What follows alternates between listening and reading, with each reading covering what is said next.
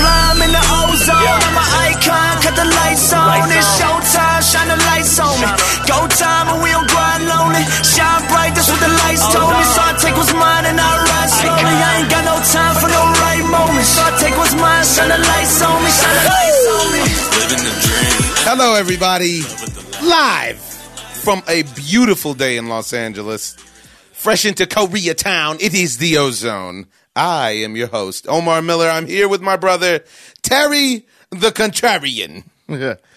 Yes, sir. Ladies and gentlemen, it's time to get it on. We got a special guest today, the WBC green belt holder, the welterweight champion of the world, Mr. Shawn Porter, is going to be stepping in any minute now. But in the interim, we're going to get started and speak about our favorite thing, a game so fine it's played on diamonds. Let's talk about the Major League Baseball season that is starting to shape up. You think? Yeah, I think it's starting to shape up because I have Shohei Ohtani on my bench, and they said he's about to start hitting off a live pitcher. so it's shaping up for you. For you. My team is about to shape up. Yeah, no, I think it's. I think things are rolling. You know, we got a lot of injuries. I don't understand. I don't think it's been that cold out. I don't know if these teams need to change their strength and conditioning coaches. I don't know what's going on, but there are a lot of teams with a lot of injuries. And, the New York Yankees are at the top of the list. Yeah, they're beat. They are beat up. I hate to see Aaron Judge get hurt. He plays the game the right way. He plays the game hard. It is what it is, you know. And the injury that he has, it usually takes a long time to recover from. Oh, that oblique. Yeah. That Jermaine die. Yeah. Max Scherzer's fooling with that intercoastal. Man, I thought they only had that in Miami.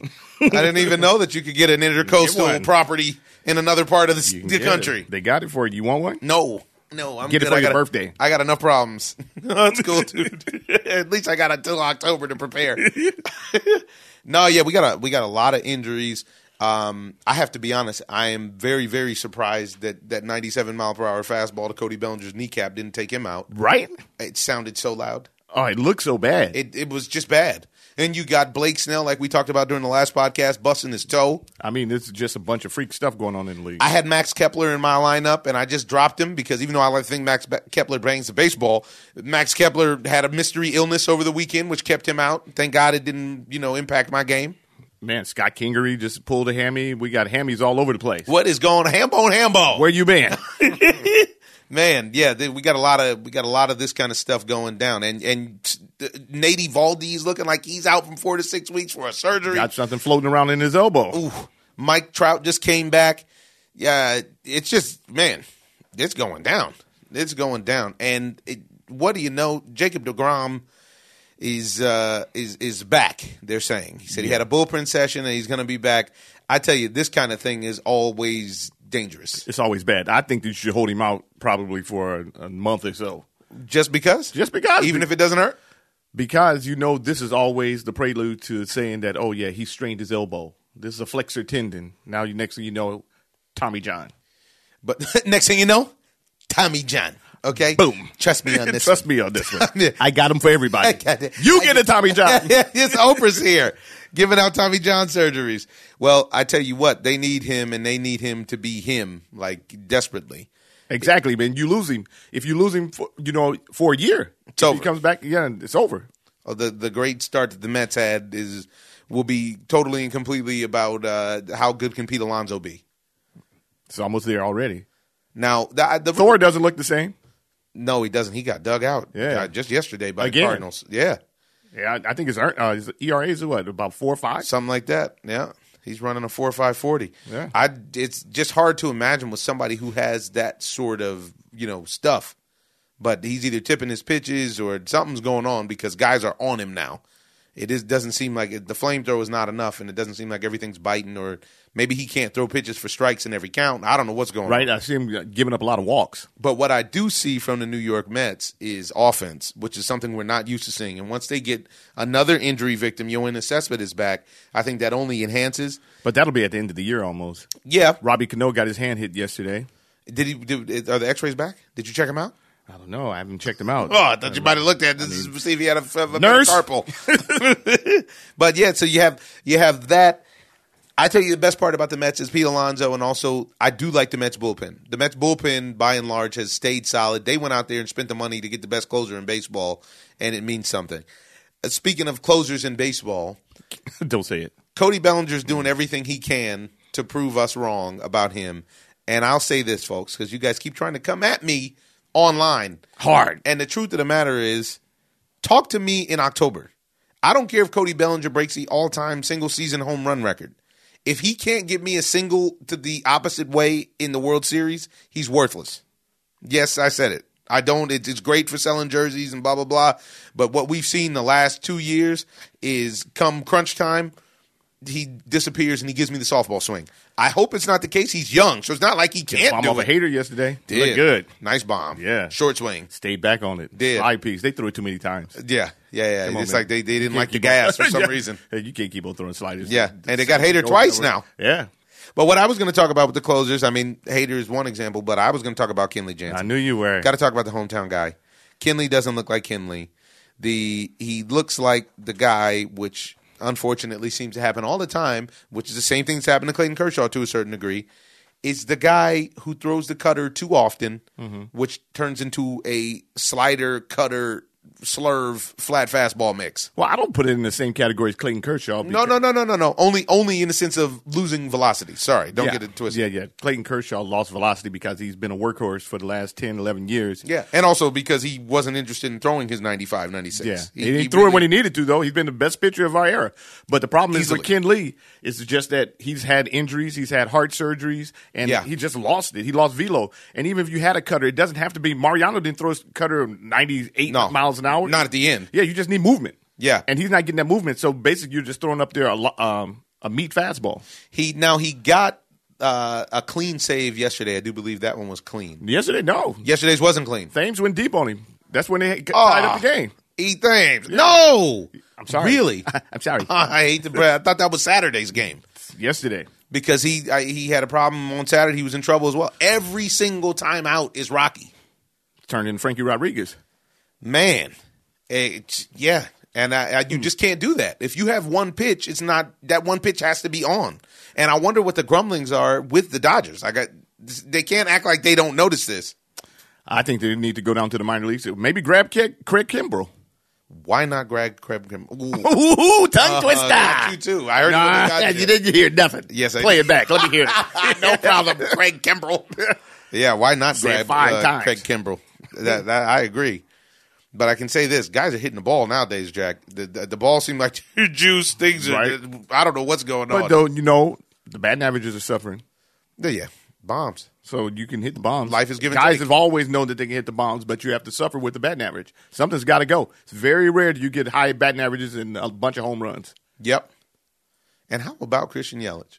Swinging the stick. Now, he's giving you high average. And you could see that the work that he's done, because they spoke about it before the games that he played, about him going to opposite field, and then he applies that during the game, which is crucial. It's crucial. And they also talked about how coachable he is. Yes. And the fact that they give him information and a game plan, and they put him in the maximum percentage of winning. Yeah. In general, in his at-bats. And he does it himself because he takes pitches, he watches the pitches. You can watch his at-bats. They're a work of art right now. Yeah, it's beautiful. He's giving you professional work, and he's the best hitter in baseball. Literally. Yeah. I mean, I can't front. Cody Bellinger's not far behind, but he's man. And he got robbed. Low-key, Cody Bellinger robbed him of another bomb. Did. Insane. And now that you're seeing a little bit of a skid coming from Tampa Bay, what's your stance? Tampa Bay got skid marks. They do. They got to clean up the booty. Hey, everybody gets skid marks every now and then. I don't even know what you're talking about. Change your bridges, Tampa. Hey, man, it's a long season. It's a very long Nobody's season. above the law. At the very beginning of it. Yeah, I'm 0-3 in my fantasy. I do believe I'm going to be on the top. Are you out of it? No, of course not. No. Never. Who's your fantasy sleeper? Right now, Hunter Dozier. Freaking Dozier, dude. Watch out for him. He just went deep again today. Speaking of Hunter, I got Hunter Renfroe in my other league. And playing games. And Hunter Renfroe is giving me classic Hunter Renfroe. Strikes out, hit a bomb, you take him out or you drop him, and then he hits like 2 or 3 bombs, and you pick him back up, and then he goes over. And they got him batting fourth. You're in the middle of a stud lineup. What can you do? Damn, Hunter. Help out the team, bro. They have too many outfielders. They're like the southern version of the Anaheim Angels. I'm not going to give them the Los Angeles Angels. Oh, you're cheating them. The Los Angeles Angels of Anaheim, who hopefully soon will be the Long Beach Angels, which would be awesome. You're awesome. Yeah, and your Houston Astros had one of the more interesting games I've seen ever the other day. Really? They were Which down one? 10-1 to the Rangers the other night and came all the way back. It's real. And couldn't get it done. It's real, though. Couldn't get it done. The Rangers are nice. The Rangers are probably, I would say, the surprise of the league. Yeah, they're above 500. What are they, 11-9 or something like that? Are they not in first place? Maybe not. They might be tied. Let's see. Yeah. If so, it just happened because they've been. Oh no, they're down 12-8. 12-8. Seattle's still way up, even though Seattle's 3 for their last 10, but they're still way up. Yeah, Texas is swinging it, which is something that you always knew that they could do, but now they actually are getting some decent pitching. It's and not defense. Great. Yeah, good defense. Need defense. Gotta have it. You gotta have it. You do. Just like cowbell. So we're looking at this situation. They're talking about the Braves trying to get Kimbrel back. It's just amazing. That should have been happening. That's it's amazing. I mean, and now he's bending. You heard that? Now he's saying, "Oh no, I'm not against 3 years. I don't need it. Doesn't have to be 5 years." Because they blocked him out. They put on his blue blockers. Now he's trying to get back in the game. He's thirsty now because you don't want to hang it up when you can still play. It's the worst. Come on, man. They're squeezing him out. Squeezed him out, just like the Rockies just squeezed me out because I put Kyle Freeland back in my lineup because he got dug out. Then I took him out. Then he dealt, so I put him back in. Now he's on the injured list. You're playing games. You just got to let him ride. Why? I mean, if I let him ride and be in the game like I did now, he's out of the game, but on Monday after the fact. Who was it what website that let you know late? Every website let me know late because they just let me know an hour ago. What's his injury? He decided that it was better for him to miss one start and take care of a recurring left middle finger blister than deal with it every start. This guy. Okay. So now what the rumor mill is that they're bringing up Vlad tomorrow. It's not even a rumor anymore. It's supposed to be a done data. So I'm just He's ready to get up here and start crushing the ball. They said that the whole organization is dependent on it. But Dante Bichette's son just broke his hand, looks like it, maybe down in the minors, and he was probably the next thing smoking behind Vlad Jr., Bo Bichette. Yeah. But he just took a dose to What a his great hand. name. Bo Bichette. Why don't you change your name? It's awesome. Sounds like a Star Wars character. I am Bo Bichette. That didn't sound right. No? Nah. No, that's what it sounded like. To me, in my mind. Apparently your reading can be different, but we're going to go another direction with this one. Yeah.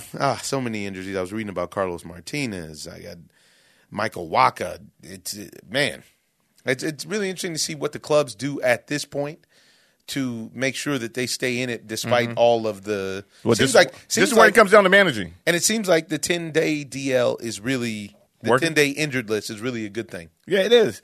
But you know what?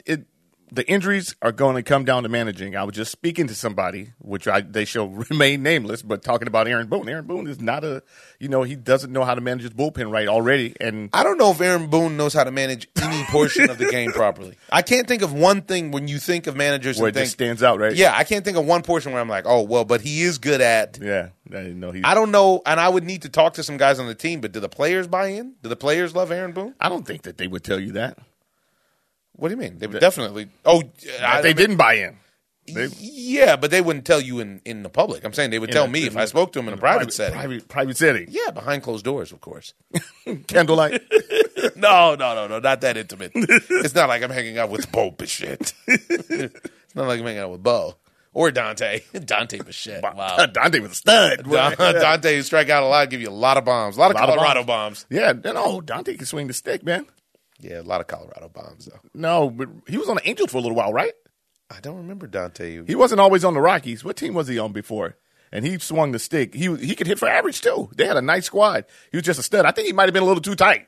He was very tight. I think he was... Too much bench press. Way too much bench press. Stayed in that Iron Paradise. Him and the Rock. Oh, nice. 6 reps. Cut it short. usually do 10, but heavyweight. It was a heavyweight. What can you do? What can you do? Oh man, yeah. Baseball. It's going down. It is what it is. Moving into the basketball playoffs. You know what? I actually think that it's becoming clearer and clearer to me that the Golden State Warriors are a better team without Boogie. And I spoke to someone who said that the answer could have been, if Boogie was down with it, to have made Boogie the sixth man, which would have put less pressure on him to be incorporated into the main offense, and he could have ran the second team offense and slowed the game down with the young guys, and they all could have ran through him. Because he wasn't interested in that. I don't know if they even approached him with it. But when you're looking at how they play right now, like how they're playing against the Clippers, with Curry, with lean Draymond, with Durant, and with Klay Thompson, this is the same team. How it looks, looks like the team that won 73 games or 75 games, whatever they won. I disagree. Boogie's got to start. I don't see Boogie coming off the bench. I just think that you can't overuse Boogie, especially after an injury.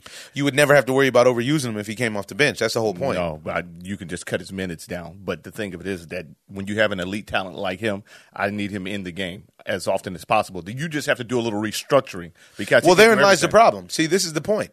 You have to do some restructuring for something that has already been proven to work and work very, very well. Well, if that's the case, they shouldn't have signed him. I agree, but along your thought pattern, they should have signed him just like how the Lakers should have signed him just to keep him from the rest of the league. I definitely agree with that. So you agree to disagree with yourself? No, that was with you. No. I agree to disagree with you. No, that's what you. No, because we want to talk about because you're telling me that Boogie shouldn't be starting. I'm telling you that Boogie I didn't tell you that. First and foremost, just stop playing on your computer and pay attention to the podcast we're recording. And what I said was I spoke with someone who said that it would have been a good option for Boogie to be a sixth man. Then they would not have had to disrupt, as you would like to say, restructure the starting offense. And I think that you agreed with him. And I'm telling you that he should start. And either way it goes, Boogie is at the house with a torn quad. So right now, what we're saying, I hope he comes back because they're not going to win if he comes back and they try to force him back into playing again. Are you crazy? No, I'm not, because I watched them all year because, as you know, our mother is a Warriors junkie. Yeah, but there's no team out there that's going to be able to beat them. They play basketball is not played the right way anymore, and the Warriors have and their attempt to play it the right way was to get Boogie. No, it wasn't. Boogie stood out there and shot threes. He ran the floor just like he did when he was with the Pelicans and when he ran the floor. And I watched several games where he actually slowed the game down and dominated on the inside. Mm-hmm. He has that option, but he has the option to do that. This is what I'm saying, which does not fit with the way that the Warriors play the game otherwise. Well, obviously it does, because they wouldn't have signed him to bring him in there to not let him play. I'd say if, along that kind of logic, that's saying that Lance Stevenson obviously fits the Lakers' scheme because they signed him. Lance Stevenson doesn't fit anybody's scheme. That's shame on that. I'm just pointing out your logic in case you didn't notice what it was. So just because a team signs somebody does not guarantee that they fit. So basically you're telling them to throw away money then. If you're saying that I'm going to sign somebody and then I'm not going to use them? I'm going to use him sparingly. You're giving me classic Terry, where you're not paying attention, or you're choosing, I'm not paying attention, or you're choosing to mess up the argument on purpose. You're choosing to miss the point. Is what you're saying. No, I just don't get your point. I don't agree with your point. I don't even have a point. My point is that's my point. You don't have a point. My point Shut it down. My point is that Boogie's quad is messed up. Everybody can agree to that. Yeah, but the second piece is that now the Warriors are playing in a way that, to me, signifies what the last 4 to 5 years of Warriors basketball has become. I think that what happened to the Warriors was good. It was just like a fighter that gets hit and gets punched in the mouth. They woke up after the Clippers came back on them because they thought that they could just mail it in, and the Clippers came back and punched them in their mouth, and they had to wake up and like, wait a minute, we're the Warriors. We can't go out like that. That was terrible what happened to them. 31 points. Come on, unacceptable. Man. You can't do that. Unacceptable. Yeah, so I think that's what woke them up more so than anything. Not just the Boogie injury, but them having the Clippers of all organizations come back on them. The Clippers can't even get out the first round. So then they're definitely not getting out this time. And so then along those lines, if you're just running back and forth up the court, which is what the Warriors do, but they do that also while playing a lot of defense. People don't like to talk about that. They don't, but they lock you up. They play, and they may not lock you up for 48 minutes. They lock you up for a good about 7 minutes per game. That's a tight 7. Yeah, and the only person on the team that does not have good defense is Steph Curry. I agree. Everybody else has great defense. Iggy's got great defense off the bench. You have a hard time getting the ball over Durant, the long arms. Yeah. Forget about Draymond. Only thing you can do is punish them. Is if you had the big man. Yeah. Yeah. So with that, all I'm saying is it seems like they're playing better basketball without him, and it'll be. I mean, it's a small sample size, but I just think that them having the Clippers come back on them is what changed their whole demeanor or their mindset. Because I feel like it's a combo. The Clippers come back on them, and then Boogie isn't there, so they're like, you know what, run it. You heard Kevin Durant talking totally and completely confidently. Mm-hmm. Come on, man, y'all know who I am. I put up points. They can actually break. I mean, the downside, I love Kevin Durant, but he's so fragile. He's totally fragile. That if you put too much weight on him early in the game, he won't have any legs to shoot a jumper late in the game. It's hard to get weight on him without calling fouls nowadays. It seems like the move is going to be at some point he's going to get suspended for all these technical fouls. Yeah. And that's going to be enormous if he misses a game. The crying game, huh? Ooh. LGBTQ? You like that? Wow. Interesting reference. Slid in Forrest. Big love to Forrest. One of the greatest performances I ever saw was that last King of Scotland. He dropped down that Idi Amin. Mm-hmm. Great work. Solid work. Solid. Speaking of solid work, you got Greg Popovich over there overachieving, even though it seems like the Nuggets have finally woken up. Yeah, but and you you can't be mad at Pop. He did as much as he could do with what he had. He's got bubble gum and tape. Yeah, and he's still getting it done. They have talent, but they don't have the talent to compete with these teams like the Nuggets and stuff. Are the Bucks getting out of the East? Yes. I don't think they beat the Celtics next round. I think they beat the Celtics because the Greek Freak is real. He's real. There's no two ways about that. That's not even. There is no answer. More so, he's more, especially since he's shooting a little bit better now. There is no answer for him in the NBA. I mean, there's no answer. Where's the answer? Allen Iverson? No, the answer for him. I think out of the NBA. Where is it? I don't know. You just said it. I'm asking. Maybe in the G League? Could be. Brothers are serious in the G League. I'm hungry. Maybe it's down at Looters Park or at the Drew. But yeah, I don't. To me, the Celtics are beating teams and scoring in the 80s, and although that is not the beautiful thing anymore, that shows me that they can win by playing defense. Right. And Indiana doesn't have their star player, but it's still an NBA team. And to hold an NBA team to less than 90 points a couple times is very, very impressive. Yeah, but I mean, I like it just because I hate seeing all these 122-point games. Me too. It signifies everything that's wrong with basketball. Yes. I mean, 130. These are all-star score games. Dude, this is ridiculous. All-star game scores, really. Can we have a little defense? No. Try a little tenderness. How about a 3-ball? You got $10? Ban it. It's all bad. I can't, yeah. I hate seeing these high-scoring games, even though it's fun to watch, but it's also not, it's not fun to watch to me. I like defensive struggle. It's like going to the baseball game and I listen to people talk about how boring baseball is, but watching a pitching duel. I love a pitcher's duel, man. Tight game. Man. It's a tight game. It's pressure the whole game when there's a pitcher's duel. Anybody makes a mistake. And then you see exactly what time it is. Yes, you see who's really ready for prime time. Exactly. And I feel like the Celtics are more ready for prime time than the Bucks are. Well, they have more seasoning, definitely. Yeah, and they have a better coach. Yeah. I think they have the best coach in basketball outside of Greg Popovich. But if they get past the Bucks, I mean, the 76ers are a serious problem. I don't think the 76ers beat Toronto with the confusion that they have. If Joel Embiid has to have a good knee and has to not pull out or be tempted by watching the cell phone. They have Boban. Boban's not going to be enough against big dude standing in the middle. It is, and Kawhi Leonard will get him in foul trouble. Yeah, who's going to stop Jimmy Butler? Jimmy Butler and Brett Brown. Brett Brown's going to stop Jimmy Butler. That's who's going to stop Jimmy Butler. I mean, it's not about talent. They have the best roster on paper in the NBA outside of the Warriors. Mm-hmm. But it doesn't matter if they don't put it together. Ben Simmons, man, JJ can just sit out there and snipe. Yeah, Wesley. But it's So, I mean, I'm interested to see this next round. I think I'll actually start watching a bit more in this next round. This is something that you want to see, and it's part and parcel of what we say every year at this time. Theater. When will we ever see another 1 seed upset by an 8 seed in the NBA? The chances are so slim now. With 7 games? With 7 games in the first round. Yeah. And you see it. You can even see the players. Joel Embiid just came out and said the other day how this series is over, even though it's only 3-1. The Warriors series feels over. Yeah. The Toronto series feels over. The Bucks series, the Celtics went ahead and got them out of there. Yeah. But it's like, these are extra games on guys' bodies that are not necessary. No. That's just squeezing out some extra TV money. That's all it is, which is big money. I mean, I understand it's big money. It's Ricky Henderson we talking here. Big money. Now, that's big money. But I don't know. You know, I just it makes the first round worthless to me. You get every blue moon, you get even a team to drop a game, like how the Warriors dropped a game. Look how big of a deal it was for the Warriors to drop one game. Right. You know? Usually the best matchups in the first round are 4 and 5 seeds that are right neck and neck. I don't think that they're going to bring in any extra audience by having these extra games that they think that they're getting from having the 7-game series to start off the playoffs.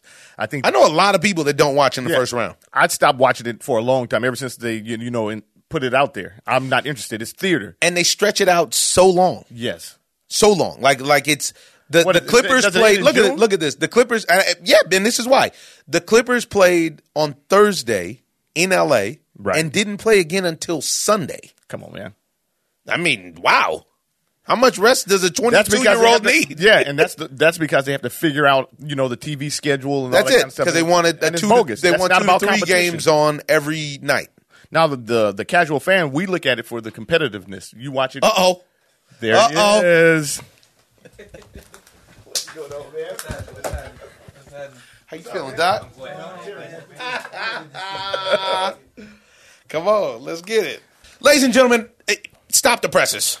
You heard us get excited. That's because Showtime. Right in the middle of the show, Showtime Shawn Porter showed up. It's Showtime. I mean, it's Showtime, ladies and gentlemen. That's how we roll on the Ozone. Let's go. We got the champ just walked in. The man with the belt that everybody at 47 wants. Yeah. The green belt. It's the belt that you want in boxing. That's the belt you want in boxing. Yeah, everybody wants. Yeah. And that's it. In every weight class. Yeah. And I would say that the 47 is the most competitive weight class it is. at this time in boxing. Boxing is starting to increase though, Yeah. I think for the last probably half a decade now, it's been just the 147s. But, yes, everybody's had their eyes on that. Heavyweight is starting to show up. Middleweight's hot. Middleweight, super middleweight. Yep. So boxing is alive, man. Boxing, it's alive and well. It's a good time to be guys at 130. You got lightweights that are big names. It's a good time to be in your prime. It's a big. I love to hear that. I love that. Would it be bad if I was on the other side of that? You know what I mean? Are you crazy? Huh? Are you crazy? Think about that. We talk about that all the time. Michael Jordan, before those last 2 seasons, Michael Jordan, the most money he'd ever made in a season, I think, was $4 million. And then his contract ended. He went and he played baseball. He came back, and Mike was like, yo, I need 38 this year. Yeah. And the number sounded like he told them he needed $1 billion. Right. The number sounded absurd. Right. You know what I mean? Right. And they were like, all right, sure. Yeah. And he wrote the check. Next year, he came back with one more, won him another championship, was like, I need 40 this year. Yeah. They were like, okay, that's it. Yeah. He only needs 40. But if you think about all those guys who were playing at that time, who would absolutely dominate today, right? Have to watch these bums now. A bum is good for 25 per. Bum. A bum. I mean, he might not even get in the game. Once upon a time, a lot of these guys that's on the court right now, they wouldn't even. You couldn't even make it to the league. You wouldn't get in. You couldn't even make it to the league. Yeah. So, real quick, we're wrapping up our basketball segment. Feel free to jump in because you actually came in on a really hot topic. You know what? When the Cavs, they and you let it go. So you already peaked out. You already peaked out. The season there. That was it. Right. Yeah. No, he was out last year when LeBron signed in LA. It's time to rethink. You guys got a lot of young talent though. You got a lot of young talent. CD Osman. Yeah. I like CD. Me too. I like him. Yeah, he's nice. Yeah. It's just about rebuilding. All of the organizations, no matter how great or how small, all of them do the rebuild. Right. You know what I mean? The thing with us and basketball is see for the Browns, they've been in the rebuilding stage since they came back. And so it's like but they're there now. It's like you guys are the Browns. But it's crazy because we got accustomed to being in that rebuilding stage. Yes. Yes. And now we see it like on paper what we have right now. It's legit. Like we running around like chickens with our heads cut off. Start the season. Yeah. And we're always like that as Browns fans. We're always like can't wait for the next season. But like now it's like more than ever. It's real. this year. And so now, you guys got it. but the Cavs have always been in the mix. Yeah. You know, they've never been on the other side of that 500 line. You know what I mean? So for us to be in this position now, everybody's kind of impatient. Like, let's get back there. Let's get back there. You know? Yes. Bron doesn't grow on trees, though. You know, you can't just grab a LeBron. I know. You know what I'm saying? Yeah, but this is what you're saying, though. You guys got other players. But what I want to talk about is two guys that are on that premium top level who are going at it right now, which is Damian Lillard and Russell Westbrook. Right, you came in right in the middle. I mean, these dudes are going at it. And honestly, I'm seeing people say absurd things about Russ. Absurd things. Is he ruining his legacy? Is blah, blah, blah, blah, blah, blah. Like getting locked down? Like, come on. Have y'all ever been to the park? Somebody has your number everywhere. Everywhere. And guess what? Russell Westbrook has been giving as good as he gets, but per game. Yeah. Not necessarily. Every game. That's the thing. So it's like, okay, he got locked up. He got locked up yesterday. That's not even in question. Not just yesterday either. He's had one good game so far. But they've only, they played 3 games now? 4 games? Something like that? It only takes 4 and you out. Yeah, no. But it's they 2-2 or 3-1? 3-1, I do believe. 3-1. So he's got to show up now. But he's not the only guy on the court. By the way, they have another superstar in Paul George that now it's all cute. Everybody wants to be cute and, shy away from the media and to have to actually be accountable for your game. So, next question. Yeah. But and that's the thing. Like when you have a Russell Westbrook on your team, you need other players that match that kind of energy. Intensity. 100%. And that's where the disconnect is. You can't front on his passion for the game. I love his passion for his game. That's what he's talking about. No, but what I'm talking about is that to me he's more of a stat chaser than actually the ball. And I don't believe that. And you never have. Because he puts up the numbers. But the numbers. It's just like he said though. It's like when you grow up playing on just at the neighborhood basketball court, you want to claim that court. You want to put up the most points. He's in the NBA now. I know you got to win games. He's in the NBA, but his mindset has not changed. That's a problem. Yeah, I get what you're saying. Yeah, there you go. Yeah, now you got to win games. Now you got to win games. Now you got to win games. Act like he doesn't win games. He doesn't. They win games. They're in the playoffs in the seed that they're in blame Paul because George of him. Because he's had James Harden, he's had Kevin Durant, and all of them have gone. Oladipo, all of them are gone. He's the only person that's still there and not winning. I mean, what are you talking about? James James Harden left because James Harden wanted to be the A side. He should. And he did. So why are you mad at Russ for that? James Harden wasn't even the A side. Nobody has ever been able. James Harden was the C side. Nobody's ever been able to live up to down to Miami. James Harden went down to Miami in the finals and decided to have a bum finals. Whose fault is that? That's not that. I didn't make you go get drunk at Prime 112. I didn't make you do that. How do I know? I didn't. How did I know? You were down there. I didn't make James down there, dude. I might have had you do it. I didn't make James do it. Nobody made James not show up in that finals. And then the next day, granted, I don't think OKC should have ever let James Harden go. What about Serge Ibaka? I like Serge, but what does Serge have to do with Russell Westbrook? He was playing with Russell Westbrook. So Serge went to Orlando. Now he's everybody's been somewhere. This is the problem. He's the common denominator. See, but he's also the second longest tenured player for one team in the NBA. So now you're actually making it seem like he's the problem because he's been staying loyal. Kevin Durant was the A side the whole time he was there, and he couldn't get it done. This is the problem. We argue about this all the time, Shawn, because everybody can't be Batman. I agree. Somebody has to be Robin. Let's be real. I mean, we watch the games. We watch the games. You have Batman and Robin. Right. Yes. But you have Robin not wanting to be Robin. Yeah. This is and there's nothing wrong with that. That's what he's saying. There's nothing wrong with that. There's nothing wrong with that. But then at certain times you have to say, you know what, Batman's got this. Let him just go ahead and do his thing. And if he crashes and burns, he crashes and burns. And here's my point. Let me get this out because you say that, and I fully agree with both of you guys. In the particular situation that we're looking at, prior to Batman leaving Gotham City and then going and joining up. Yes, and he went to the Golden State Warriors. Oh. And what Batman did was Batman got up 3-1 and he choked. He crashed and burned. Nobody wants to talk about that. No. He gave you glimpses of his fragility and his inability to actually be pressure without another whole cast of superstars. He needs the Avengers. He needs all of the Suicide Squad. Everybody needs the Avengers. No, they don't. The only person that doesn't is LeBron James. LeBron James carried Cleveland. I thought you was going to say the only person that doesn't need is Shawn Porter. I'm sorry. Well, you know your father. I can't do that. But it's also we're in an individual. You're in an individual sport. Right. Yeah. Because LeBron carries teams. And it took him a little while to understand that. Russell Westbrook is not built for his position to carry a team to the NBA Finals championship. Does that make it okay for you to go 7 for 43 in games that you should have clinched? 7 for 43 in the fourth quarters or whatever that was when they were up 3-1. From that point forward, Kevin Durant could not execute. So what is Robin supposed to do? He's supposed to say, geez, I got it. Batman's in trouble. That's exactly what he's supposed to do. Right. He's supposed to say, damn, Bruce Wayne is here. Batman ain't even here. He's struggling. Let me help. And he tried to help, and you didn't like what he did. So what's his excuse now? What's the excuse for him now? I don't even have an excuse. Damian Lillard is in a small market. That's the excuse because nobody really knows that Damian Lillard, low-key, might be the best scorer in basketball. He's the best point, but he might be the best. Yeah, he's Damian Lillard is a beast, and he takes it seriously. And he takes it very seriously. He takes just like he put up that thing when we met him at the fight, as a matter of fact. When he's like the only dude that doesn't post all his workouts, and then he put something like cheeky up that said, "Oh, gotta post a workout, otherwise it didn't happen." Right? Like, hey, y'all know my game. Come on, man. You know how I shine. Yeah. And they give you a hot 16 if you need it. You drop a hot beat. Dame Dollar, baby Dame Dollar, he everywhere. He got a nice flow. Anyways, that's all we got because we got better things to talk about instead of me and my brother sitting around arguing. What's the best series right now, though?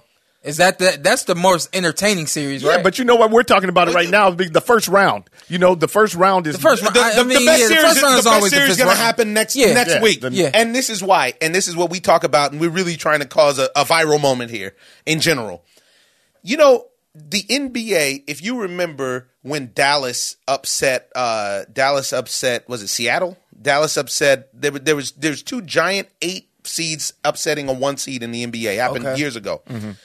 The only way that this happens is the same way baseball has theirs set up. The first round of the playoffs have got to be 5-game series. In the best of 7, the better team is going to win. Right. All the time. That's just how it works. But it's just extra mileage. And what they're doing is they're putting extra mileage by squeezing out an extra couple of games for TV money. Right. That's all they're doing. Right. And taking a chance on a guy getting hurt. And now we're looking at all of these. Now we're looking at and how many times do you see a guy get hurt like in the 3rd round or the 4th round? That's an accumulation of games that he didn't need to play. Now you're looking at all these series. None of them are must watch because you already know who's going to win all of them. Right. It's just a matter of time until they're over. We were just sitting here talking about next round matchups, and these series aren't even over yet. Yeah. They should be done. They should be done. They should be done. Yeah. And the best thing you can do if you're one of the higher seeds is to get these teams out of there so that you don't get that wear and tear. Right. Like how the Celtics just did. And Celtics just went and said, you know what? Let's get this over with. Right. We're not going to mess around. 4-0. Get out of there. And it's hard to close out a team in any sport. Yeah. Any professional athletes are not looking to get closed out at all. Right. That's why everything's usually 3-game series, 5-game series. It's tough. It's tough to beat anybody or anything 3 times in a row. Very difficult. Life. That's just this is just life. But we're talking to a man right now who has in his life dedicated himself to excellence. He has committed himself to winning and overcoming challenges. And he's done that, and he suffered loss, and he bounced back, which is the most important and the most admirable quality that I can think of, is the bounce back. No question. There has been, especially in the sport of boxing, an overemphasis placed on never losing. Mm-hmm. That's not what it's about. No. The greatest fighters of all time lose and have lost. That's how it works. What do you do when you have to come back? And this is how you test someone's mettle. And today we are very happy to have the WBC welterweight champion of the world with us, Mr. Showtime Shawn Porter. I certainly do appreciate that, my man. No doubt. No doubt. Yeah, I mean, there's really there's no blueprint to life, you know what I mean? Right. There's no blueprint to how you come back from a loss, you know? You have to learn. You have to be forged in that fire. Yeah. I remember after my loss, I'm in the room. My dad comes in. He's like, "Yo, you can't stay in this room." He said, "Go out, go hang out with your friends, do something. You can't feel down about yourself. It happened. It's over. We'll move on. We'll come back. It's no problem." And it crumbles some guys. Yeah, it crumbles some guys because and you've seen my team. Anyone out there that has not seen my team is myself and my dad. My dad is my manager, but before that, he's my trainer. Right. And even before that, he's my father. You know what I mean? So, in a lot of ways, that number one job being my father is the other two just come along with right. that. You know what I mean? Right. So, all in all, he has one job, and I'm just blessed that he's taking that job so serious that he's devoted everything that he wants and needs into what I want and need and has really made his life about my life. And he's committed as a father. Yeah. And, so a lot of times, most guys, they just don't have that guy that can tell them, that can get them out of the room. Right. You know what I mean? Right. And can get them back into the gym and make sure that they have the psychological mind state of that happened, it's over, move forward.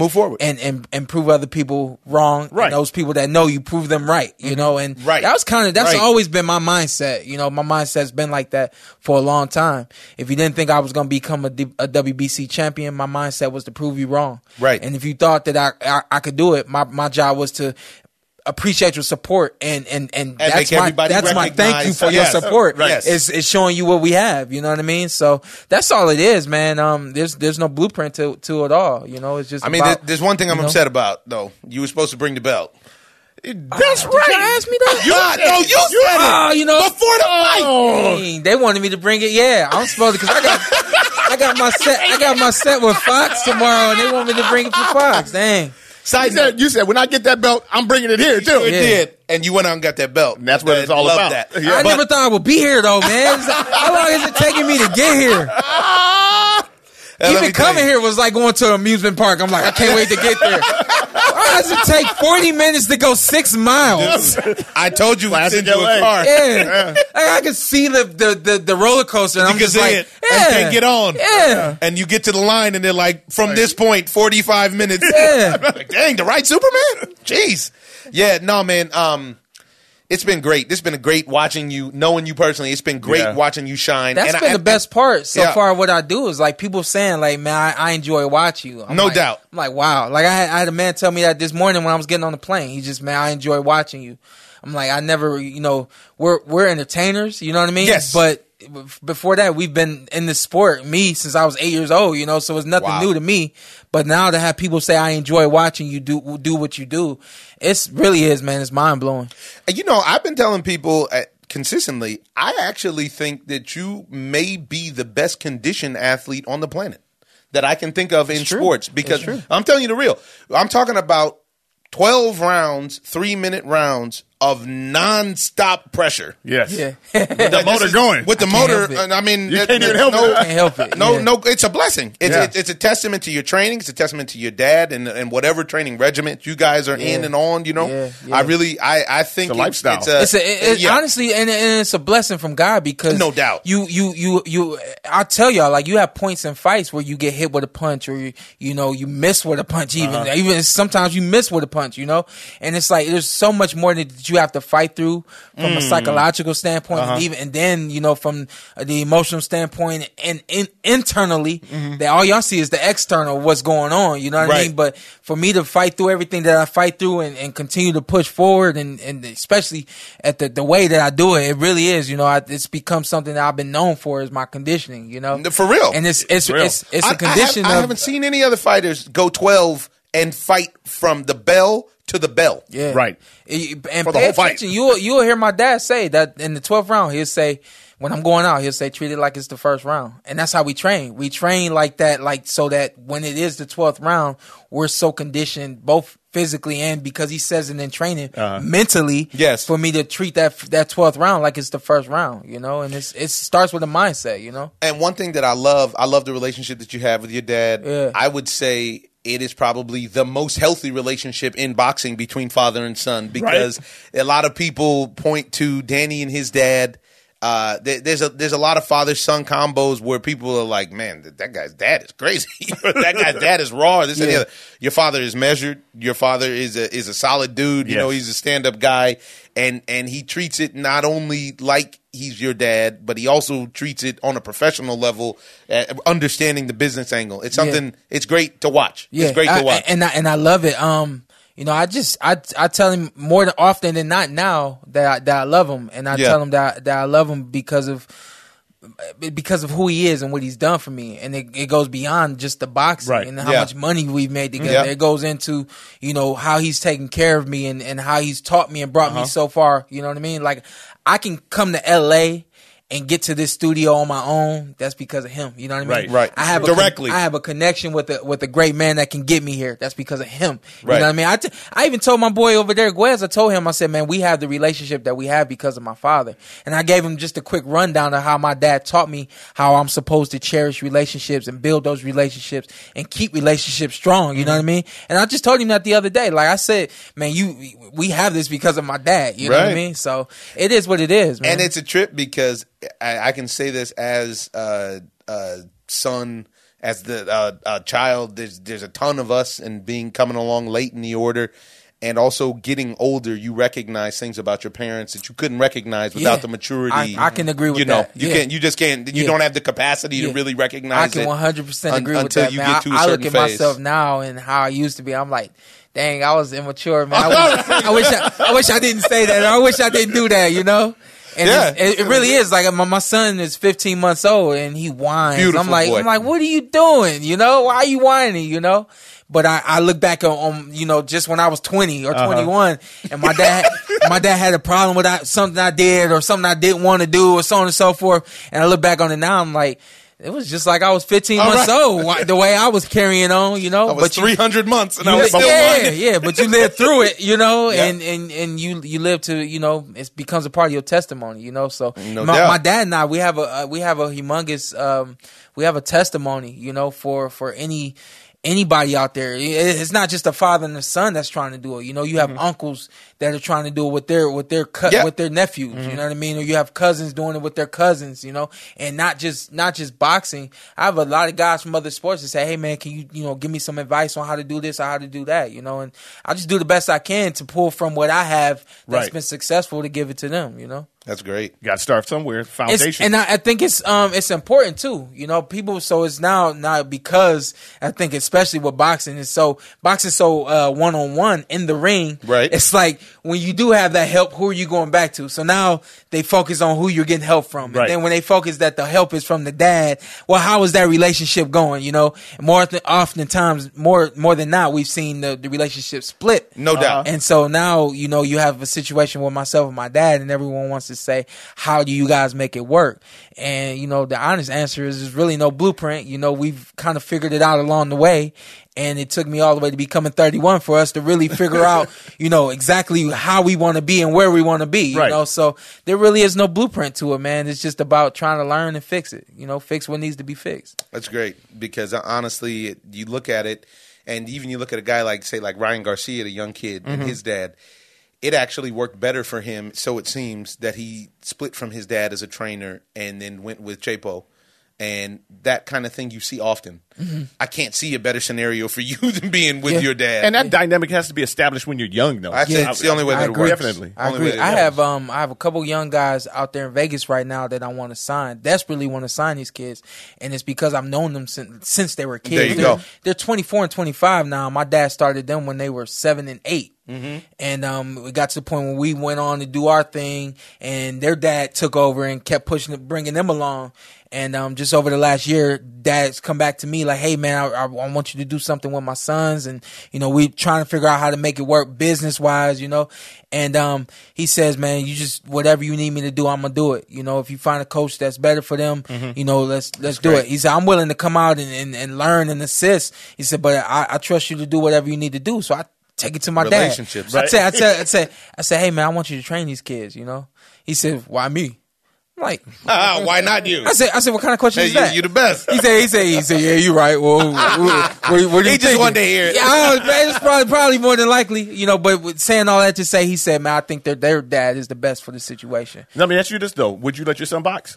I don't want my son to box. My dad says he wants him to do everything under the sun, and so do I, except box. Right. Yeah. So until my dad said that. So, but I do know what boxing has done for me, even from the standpoint of the kind of respect that I showed to my teachers at school. Right. You know, or right. you know, anybody on the street or whatever. You know. So I do know there's things he can get from boxing, but the dude is crazy, man. He was 7-8 months. I would just throw little punches in his face, and he would smile. And now he knows that you're supposed to get hit with a glove. So he takes a glove and he like bangs his head against the glove, you know? Oh, wow. I'm like, hold on. Like, hold on, man. If this is what you want to do, put the glove on and hit the bag, you know? So don't hit yourself. You know? Getting hit. But he's crazy, man. It's something about boxing. I could tell already that there's something about it that he's gonna be attracted to it. Wow. So, clearly it's in his blood. Yeah, man. yeah. Whenever you're affiliated with the I never believed that until I see the way he acts when he comes to the gym. So wow, really? Yeah. So what do you think you would be doing if you wasn't boxing? Well, football is my first love. I also have a spirit to help. So honestly, I always wanted to be a school teacher. I just wanted to be a high school teacher and a football coach. That's all I ever wanted to do. And then my life took the road that it took, but boxing was always in my life. So it took the way it went the way that it went. But when I'm done boxing, you guys have seen me on Fox. I'm definitely gonna continue doing with a great the job, commentary. great work. Yeah. That's so much fun, man. And I'm gonna tell you something. Definitely have a passion for it too. Yeah, and you got a knack for it. I think that the key is just continuing, and also we keep it 100 here, man. Most of the time, the boxers that get on TV are terrible. Yeah, most of them are really bad. Yeah, or they're either company men where they don't want to tell the truth. There's a handful of guys that I can listen to and watch. I actually like listening to Andre Ward. Yeah, I feel like Dre keeps it real, and I feel like he always has because he's not SOG. He's SOG. Yeah. He's son of God. You know what I mean? I agree. 100%. And I think that there's only a handful, and a lot of the guys are biased, you know, and they're totally biased, especially if they fought the guy that they're commenting. Somebody that they fought against, and now you hearing the one-sided, you know, commentary. And that's actually what I like most about the commentating. It's like especially when you commentate fights, it's live. You can't fake the funk first and foremost, right? And now you got to tell the truth, and you got to call what you're seeing. Yeah, and it's an opportunity for me not to be biased. You know, so you sell a fight because it's happening right now in real time. You sell a fight, you sell who you think's gonna win. But if that dude ain't doing his job, he ain't doing his job. You gotta keep it real and tell what that other guy is doing that's preventing him from doing what we thought he was gonna do. You know? Doubt. So it makes it fun, you know. But along with my spirit to help, man, I want to be a life coach. You know, I was actually talking last night. How can I get my psychology degree? You know, this is awesome. Yeah. So that's definitely gonna happen.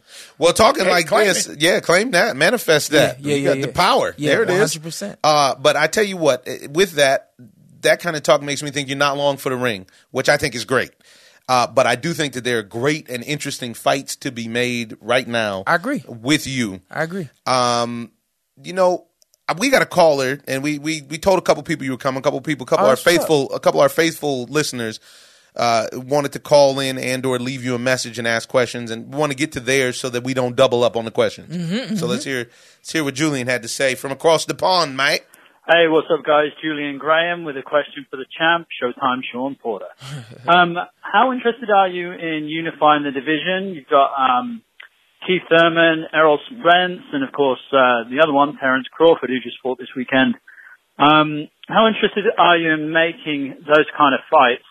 In addition, Bob Arum recently came out and blamed Al Heyman for protecting his stable. How much influence do you think a fighter has on making or pushing for a unification fight across networks and across promoters? Meaning, Terence Crawford seems to be out on his own with ESPN and Bob Arum, and then obviously yourself, Thurman and Spence seem to be with Al Heyman. How much do you think influence do you have if you really, really, really wanted to fight Terence Crawford? You could push that through with management. One last question. Charlo and Harrison are fighting in the weight above for the WBC, the super welterweight or junior middleweight division. My understanding is that the WBC welterweight champion, should he choose to relinquish and go up in weight, would become automatic mandatory for the winner of that fight. Is that something you're interested in? Would you pursue a world title in 2 divisions?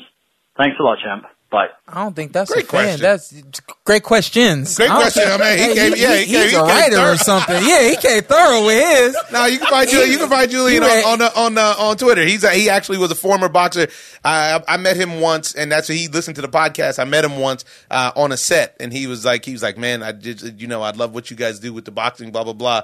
And so yeah, he was really that was smooth. I like what he did. He said, I'm gonna get this one chance. Let me throw I'm getting them all. 4 questions and one more. Well, hey, we're gonna start from the top. So I'm very interested in unifying the title. So here, right now, what I'm looking at still making this fight with Errol Spence. Mm-hmm. It's not concrete yet, but that's what I'm working on. Mm-hmm. Yeah. And my dad knows that's the only fight I want to have. So right. When you have Shawn Porter get in the ring with Errol Spence, that's 2 belts getting in the ring. Man, wow. One person's gonna leave with 2 belts. It's true. Now there's 4 other belts out there. There's 2 other belts out there. Yep. Yes, 4 total, 4 big ones total. Uh-huh. There's 2 more out there.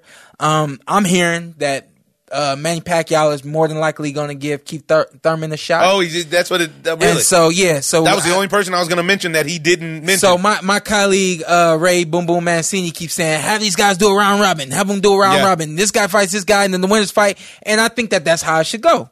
So really? I beat Errol Spence. I have 2 belts. I should fight the winner of Manny Pacquiao and Keith Thurman, who will also have 2 belts at that point. And at that point, there's just 1 belt. So Manny's got a junior belt. There's like the WBA super champion, and then there's the regular champion, whatever. But there's only 1 belt. Right. There's only one real to be had. The WBA is the belt to be had. So I'm interested in those 3 guys: Errol Spence. And then the winner of Keith Thurman and Manny Pacquiao. Were that fight to happen. I'm also interested in beating Errol Spence and fighting Keith Thurman for his WBA if he doesn't fight at all. If he's just like, I'm going to fight the winner. However it has to go for me to get those 3 belts, I'm very interested in those 3 belts. Right. That's the first part of that question. Other part of that question is myself and Terrence Crawford. We're good friends. Him and I, we've spoken. We have a understanding that we're not gonna get in the ring unless it's something that you and I want to do. We're not gonna force this. We're not gonna let people force us to fight because it's what they want to see. He said, "There's guys that I'm interested in fighting in the division." Before he moved up, and he said, "I got other guys on my mind. You're not even on my mind." Right. I said, "Well, shoot, you was 132 pounds. I was 165 in the amateurs. I never saw myself fighting you. You're not on my, you're not on my radar, So it's a mutual understanding. I think if I were to get 3 belts and he's looking at having that situation come over and fight somebody, I think he would take on me because that's a legacy fight. That's a fight for it all, That's so a unification I think belt. Then it will be something we would talk about, but you'll never see him bashing me in public or on I've never media. even seen him mention it. And what's funny about that is when we watched the fight this weekend, I actually got online and I was talking to people because everybody is hyping up the fights between Terrence and Earl. And they even were talking about Terrence fighting Pacquiao and blah, blah, blah, blah, blah, blah. And I brought up your name to a few people, and I was like, honestly, I don't think that Terrence beat Shawn on any day. Yeah. Not the Terrence that I saw last Saturday. Yeah. And that makes a lot of sense because I've never heard you speak about him in public, and I've never heard him speak about you. No, I mean, and I have a few brothers in boxing, and he's definitely one of those guys. Danny Jacobs is another one of my brothers. Love that. In boxing. Danny's our guy. Love Danny, that. Me and Danny did some charity work. I didn't know that. Yeah, up in Canada, man. Right when he first got done with his treatment, and it was for kids with cancer. Okay, and obviously he had a very big, a very very big stake in that. Of course. What a great guy! I'm so happy he got this fight with Canelo. Man, the story's insane. The story that he has is just unreal. It's unreal. It's unreal. Yeah. So the other side of that, when you talk about fighters controlling their destiny or making the fights that they want to make, I said point blank, like, I want to fight Errol Spence. I don't want to fight anybody other than Errol Spence. Right. Once upon a time, it was Errol Spence, Keith Thurman, Manny Pacquiao. Since then, it's just Errol Spence. So that's what we're going for. If by chance something happens and that fight isn't able to happen, then you have to come to me with that reason why. And as long as I understand that reason why, then we'll move forward. You move forward from there. But when you as a fighter, you're supposed to be able to say what you want to do. Right. And as long as it's doable, it should happen, Now you have a situation where you have PBC boxing, and you have Bob Arum and Top Rank. Yeah. You also have Oscar De La Hoya and Golden Boy, and then across the pond you have Eddie Hearn working with the Zone now. Yep. I don't think I don't think there's a problem right there with PBC working with the Zone. PBC is with Fox, so there will be that situation. But I think that the situation is just a matter of something that I can't say on air, so let me figure out how I'm gonna say. It's when they say you slinging, I think that's what it is. It's like who's got the bigger stick, and because right now PBC has all the welterweights, we got the bigger stick. So right, much more leverage. That's what it is. But you got to be willing to compromise, and I think right now Bob Arum, and he's stuck in his old ways. He's stuck in being who he is, and wanting things to be done his way, and that's not the way boxing is done anymore. Yeah, things change. Some people have come in, started PBC, and they've made it so that boxers can do what I'm doing right now, which is basically saying what I want to happen and being patient and allowing certain things to happen so that what I want can be actually come to fruition. So I don't really think it's I don't think it's necessary a situation where PBC won't work with Top Rank or Bob right. Arum. It's possible. I feel like it's possible. I just think it's a matter of the compromise, and that's where you run into trouble. Right. Where some people which really has nothing to do with the fighters. It has nothing to do with the fighters at all. Yeah, Terrence. I know Terrence. He would fight. He would fight Manny Pacquiao. Manny left Top Rank. He would fight Errol Spence if they let him. He would fight any of the big heads. I don't get the there. feeling that he's scared. He's not scared at all. I don't get that feeling at all. He seems like he's on an island over there. Exactly, and I know him right now. Like he's desperately wanting to get off of that island so that he could get on the ship with everybody else, and everybody know that he's actually on the ship. Right now, 100%. Right now he's on the island. Everybody's saying, "Oh, this dude ain't real," But once you go past the island and he's able to jump on that ship, everybody's gonna find out what he can do. He's something special for real. Really? Yeah, he's now he's considered the pound for pound, but do you consider him the pound for pound? Or I don't mess with pound for pound because I never hear your name mentioned in that. Yeah, I know, and I don't mess with the pound for pound. I think that pound for pound is just it's your opinion, right? It's what you and like, everybody's opinion. That's exactly it. Yeah, it's what you think. I remember when Dre was still doing his thing. I thought hands down he was pound for pound, but you have other people arguing that even though Floyd wasn't fighting at that point, Floyd was pound for pound. Yes, I remember that. And then Manny's pound for pound, and then there was a couple of smaller guys out there that were pound for pound. I think that the pound for pound, it's not a joke, but it's your opinion. And so I leave the pound for pound list alone, especially like I don't like to put numbers on it. I will tell you who I think the best fighters are out there, and then let you tell me who the number one guy is, and I'll give you the thumbs up. Like, all right, that's who you think is number one. So who do you think is number one? Number one out of boxing in general, not just in your division, whatever, but just the number one fighter. Period. You got I'll give you a list. You got Errol Spence, you got Terrence Crawford, you got Shawn Porter, you got Anthony Joshua, you got Lomachenko. I think Lomachenko is definitely in that conversation. Do you? Yeah, I think he's definitely top 5 in that conversation. And then you got Deontay Wilder, took a draw in his last fight, but you can't deny his power, Yeah. So, I think that his power alone keeps him in the conversation, Yeah, so. Yeah, I like to throw Usyk in mine because he's the only unified. And Usyk, that's the one I always forget. He doesn't. It's because he doesn't get any. He doesn't. I get always burned. forget Alexander Usyk, and the thing about him is he has all 4 belts, right? He is the only unified. He's got 6 belts. Yeah. He's the only unified champion in the whole sport. Yeah, but here's the thing that separates him is he can box. He can. He can do it however he can bang. He can do it all. He can do it all, and that's what makes him pound for pound. That's what puts him in the conversation of pound for pound. I think that's the number one thing. If you're talking pound for pound, who have you fought? And what did it take to beat those guys? Right. So did you fight them at the right time? Yeah. Right, but that's what my problem is with Lomachenko. Because he really hasn't fought a lot of people. Yeah, And I think that he hasn't fought anyone, but a lot like Terrence Crawford, who can he fight?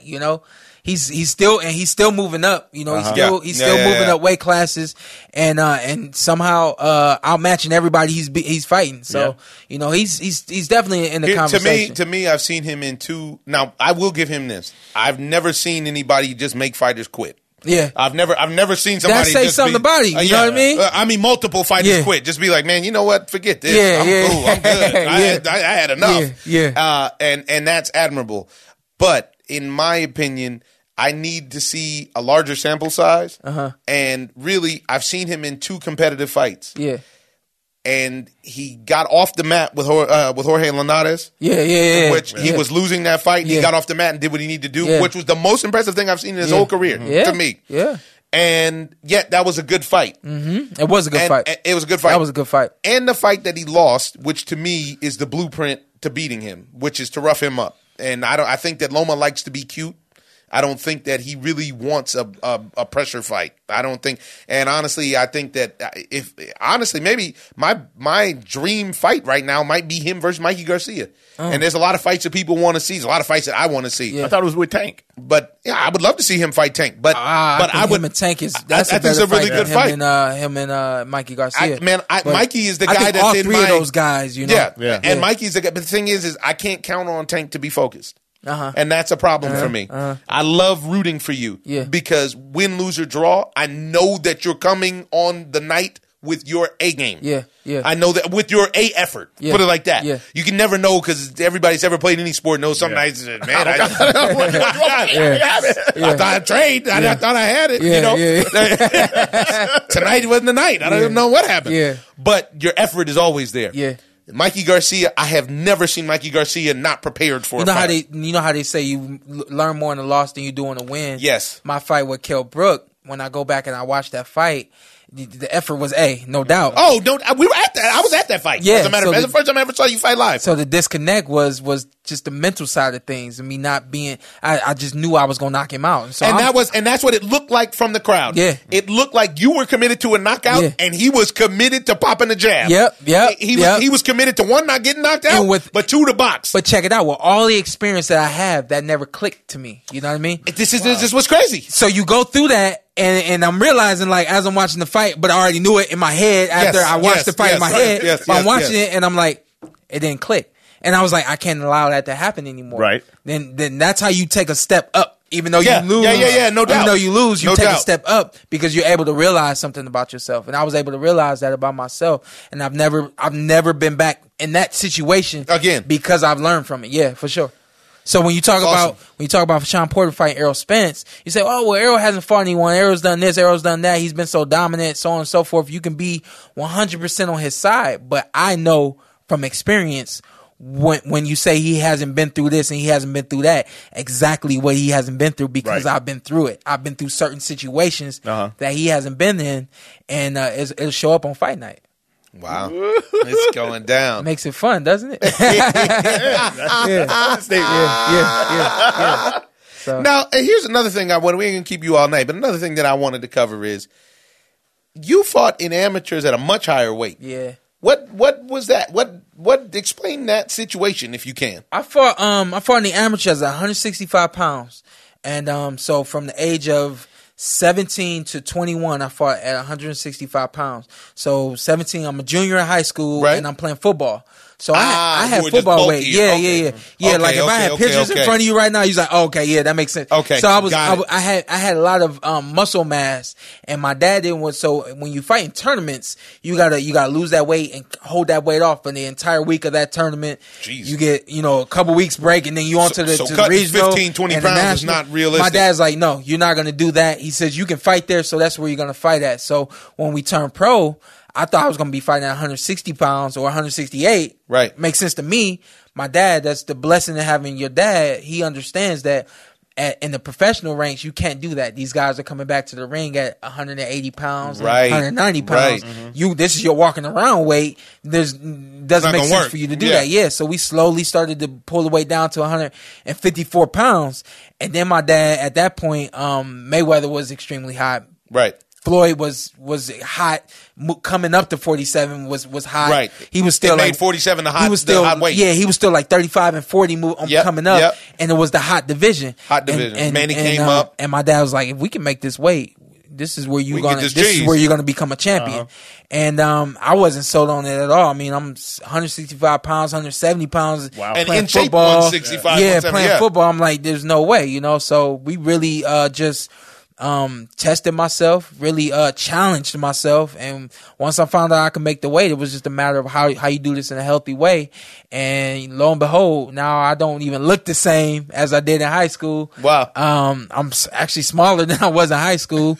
Not many people say that. Right? Yeah, right. And it works for me, you know. So my dad is he's definitely I told him the other day I came to the gym. This was like the week after my fight. I came to the gym and no, excuse me. This was the week of my fight. I came to the gym just before we came to LA, and I told him, it's the first thing I said to him when I said, yo, I got a new name for you. He said, oh yeah, what's that? So right now we call him KP the boss, and because he's always been the boss, right? So and the KP just goes where it is. So I looked at him and it was kind of a joke, but I said, I'm calling you the maestro. And he smiled. He was like, what? And then my other coach next to me, he said, oh, that makes sense. I said, you orchestrating everything, man. You always have, you know, and this is how we operate, you know. He lays it down on the paper and then I put it out in the ring, man. So that's awesome. Yeah, it's been great. It really has been great. Yeah. Wow, that's awesome. Now, along those lines, let me answer his last question. Oh, sorry, because I didn't even. Because what I'm gonna say is I didn't even know about that.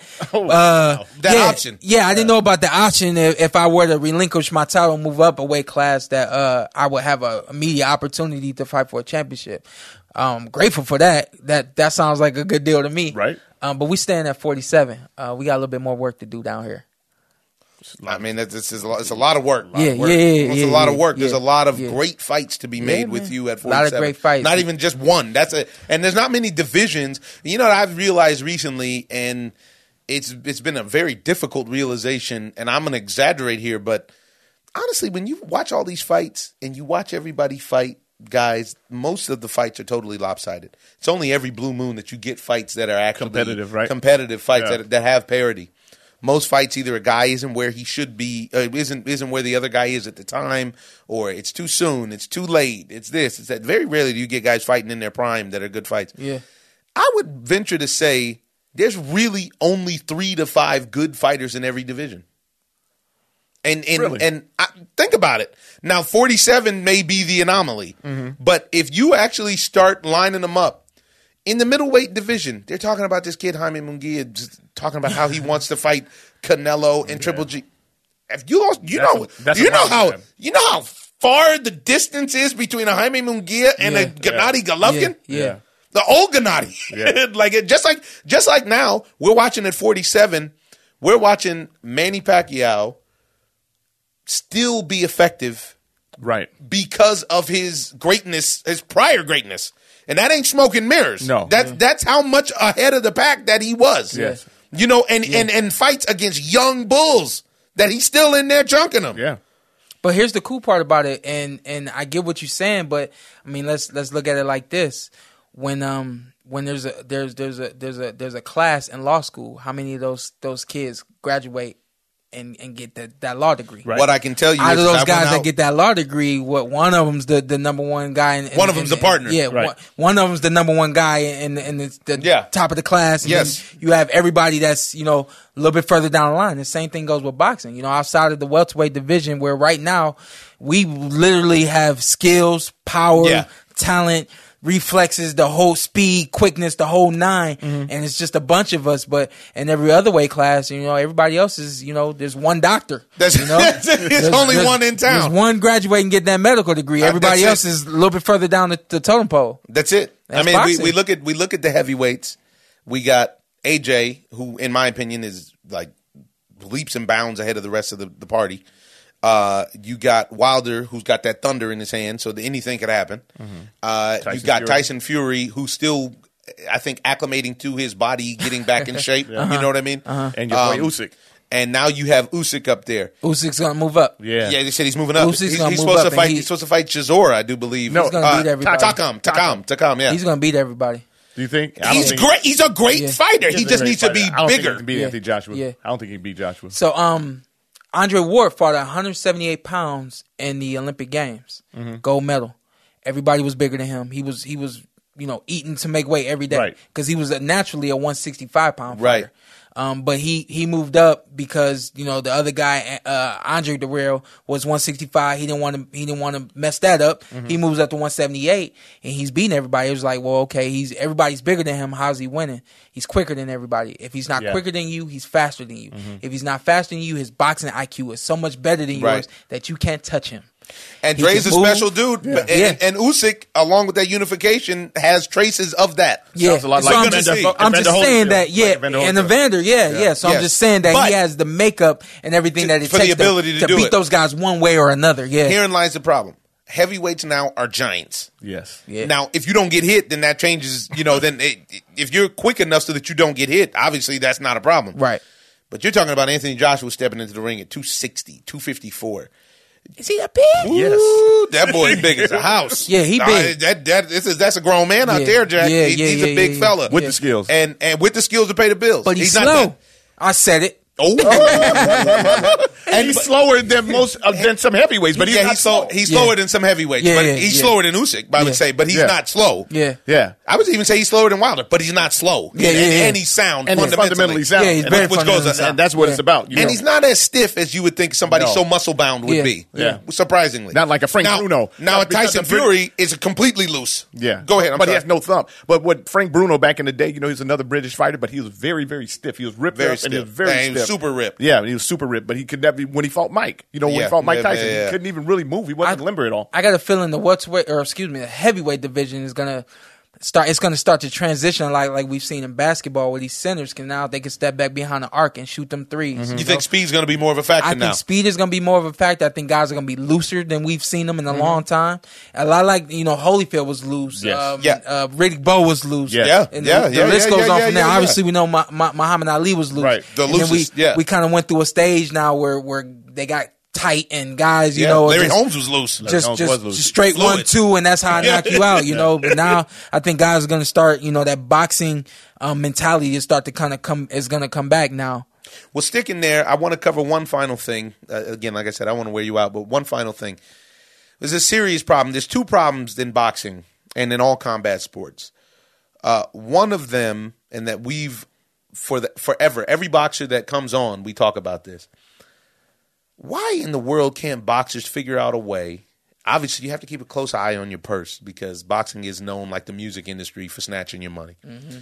I can't tell you how many gyms that I've gone and trained in where I'll see this ex-champion or this guy come in. I'll be like, wow. Unreal. It's unreal. It's unreal. And the guy is literally sad too. It's very sad. I mean, I can't tell you how many he can tell you how many times. I'm closer to the sport and the situation than you are. Yes, know? Mm-hmm. Yes. He can tell you how many times I've called him and be like, "You never guess who came up to me while I was on the bag today." Yeah, and was hurt. Was hurting out there financially. I stand firm on what I believe. I believe boxers are smarter than they've ever been.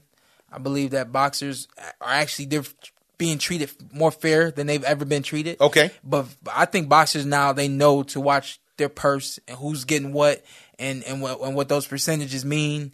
And right, knowing where your money goes. I'm still not sure about the taxes. I don't know who paying their taxes out there, but I think they get smart on that too. I think that's not even just boxers. Yeah. But the thing is, people in this room, it's about that union. It's so this is where we were going. Yeah, the union is about combat sports. Are the only major sport without a union. Mm-hmm. It's totally and completely every man for himself. Yeah, it's still we're coming out of the Stone Age, but in terms of sports, combat sports is in the Stone Age. We're the last to do everything. Now you see boxers just now getting strength and conditioning coaches. How long has that been in every other sport? Yeah. And the list goes on from there. I think that you talking a union, we're a long way from a union because everybody is still active. I don't really want to name drop, but all of the promoters and managers that have brought boxing to where it is now, they're still active and they're still working, and they don't want to change anything. Right, the Good Old Boy Network. Right. They don't want to change anything. To them, since they're not taking punches, the system ain't broke. Yeah, and the system ain't broke. But So I think eventually something like that will happen. I know the WBC, they're steadily trying to change things to make the sport better. I like Mauricio. Yeah. And I like with him, his brother, and his Yeah. late father, So they are. They have, and his father was really the one that started off. Yeah, you know, his father was the man. They developed a blueprint, a way to affect boxing in a positive way. And I know personally that they're doing things to make the sport better and better and better. Now, if I were to come to them talking to them about a union, if they do understand what I'm talking about, are they willing to make that change, or are they willing to do the things that are needed to implement that kind of change? Right now, I'm not saying the WBC specifically, but I'm saying right now, boxing, I don't think boxing is going to want to make that move, make that change. All right, and then the second piece is something that's all over the news right now, and you can't get away from boxing it. news. All over the boxing news. Yeah, I thought that was first. Is that yeah. It's very disappointing. Yeah. That Big Baby is still testing positive for stuff. He just tested him a few minutes ago. I got a hold of the sample.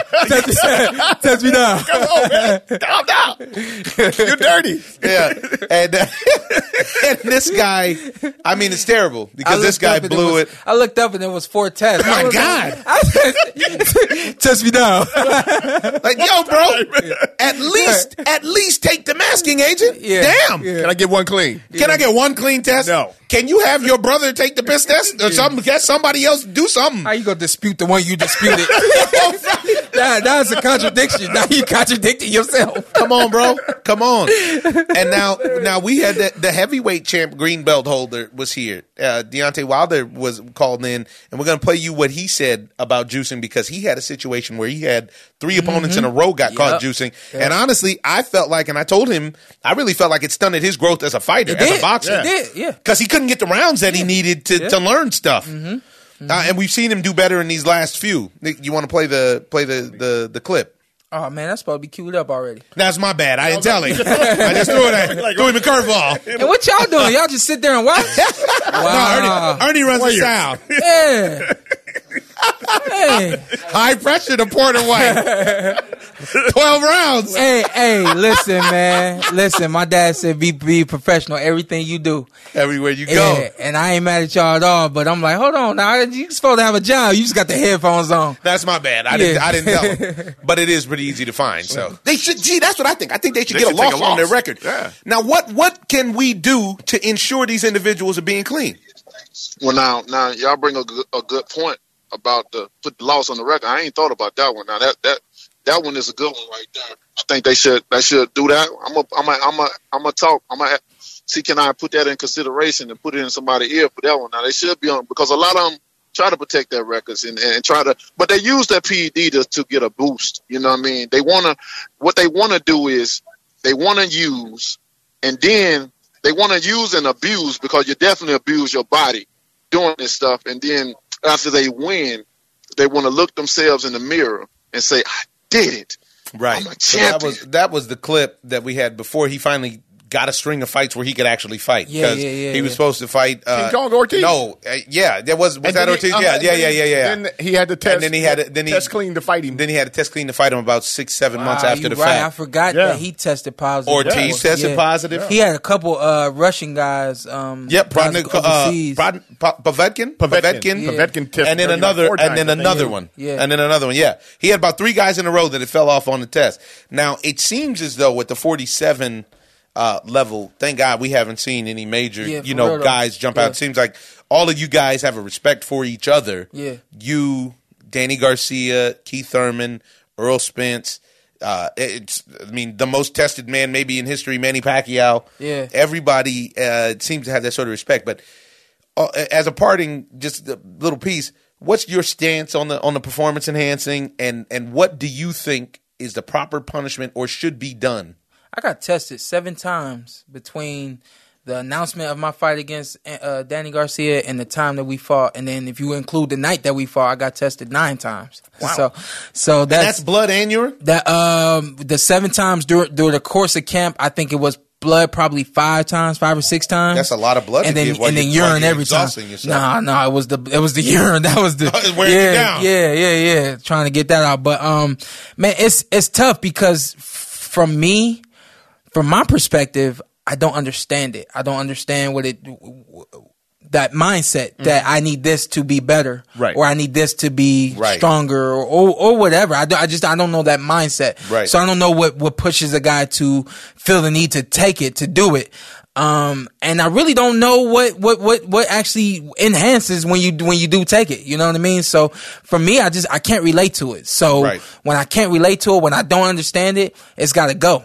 Yeah. You know, so the reason why they have us in the pool for random drug testing is so that they make sure that we're clean year round and we're not testing anything using anything and then using something else to mask what we're using, you know? This is a situation that came up with Canelo and Golovkin. Yeah. Mm-hmm. So but I do when you mentioned that the welterweight division hasn't had any problems, but then you take a look at the heavyweight division. Yeah. I think the middleweight division, heavyweight division. Yeah. There's, you know what I mean? There's a lot of divisions, really. Matter of fact, I would go out to say that the welterweight division may be the only division that I can think of where I can't think of anybody that's been juicing. So if we talk repercussions for doing things like that, it's got to be something that's gonna hurt you.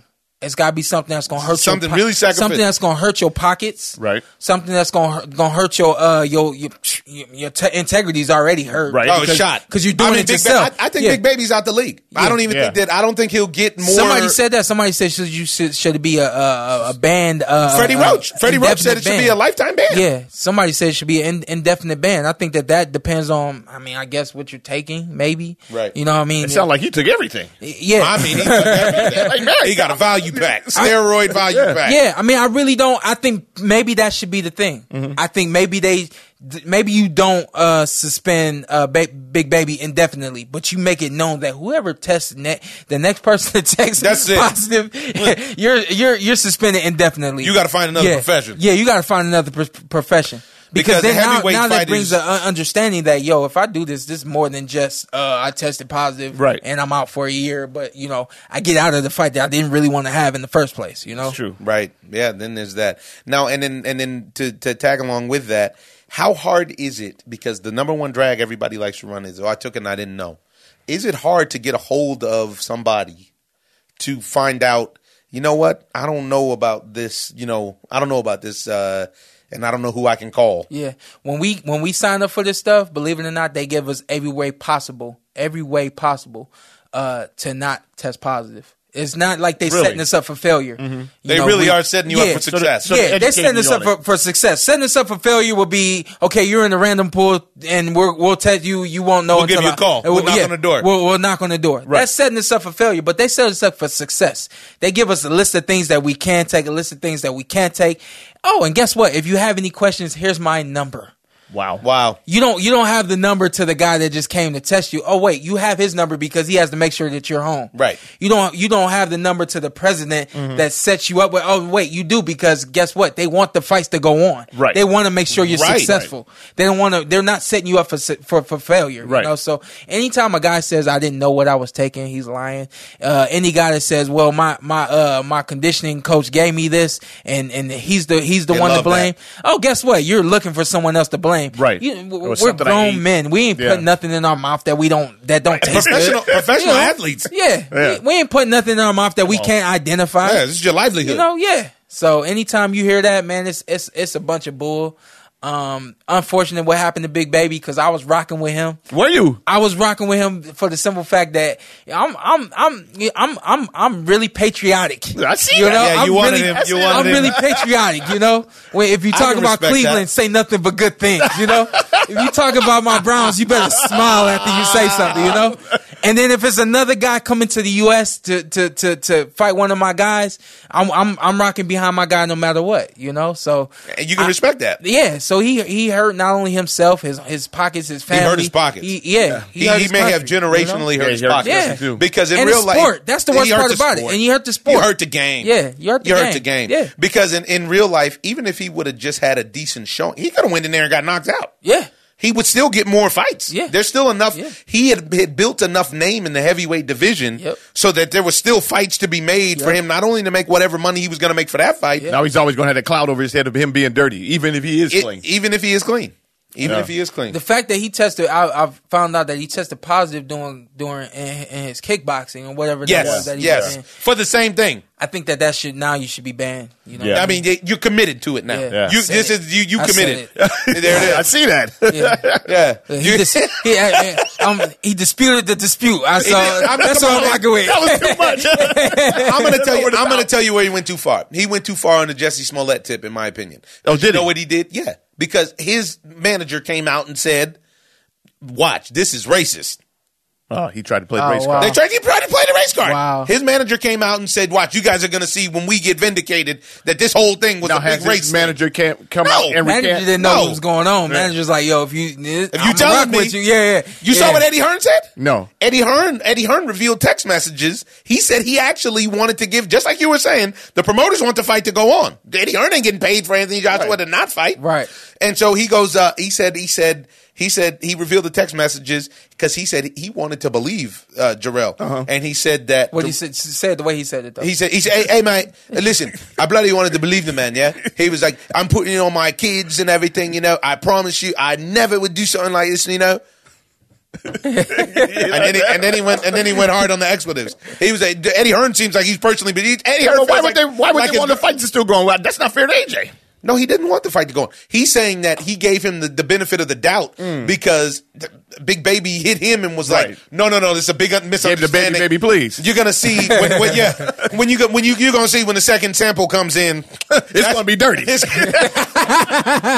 I don't know about the fifth one. I'm at the third sample. Right, it's gonna be dirty. Hey, look, he's like, hey man, which one I give you? Which one is that? Wait a minute, that wasn't even mine, man. That was right. I don't know, sample, man. Hey, listen, man, I'm gonna be on Fox tomorrow. I gotta get my hair done, so y'all gotta let me there go. It is. Wait, fellas, I'll come back tomorrow. No, it's love. It's love, man. You're doing your work. We leave. We always want to say, man, thank you for coming by, brother. Man, we appreciate you. You are family in the Ozone. We're always rooting for you. Thank you. We're gonna leave with a quote, and it is from a fella named Bill Bailey. And it is, in unity there is strength. We can move mountains when we're united and enjoy life. Without unity, we are victims. Stay united, folks. We're all in this thing together. Prayers up for the family and the people out in Sri Lanka and all over the world who are suffering these just despicable, cowardly acts of attacking people while they're worshiping. Doesn't get much weaker than that. But we are truly all in this thing together. When you get time, say hey to Shawn Showtime Porter. He's here for the people, folks, and he's the champ. This is the Ozone. Ozone. I'm just living the dream. I'm in love with the lights. This is not just a game. This here is my life. Put the cameras on me, yeah. Put the cameras on me, yeah. Put the cameras on me, yeah. Put the cameras on me, yeah.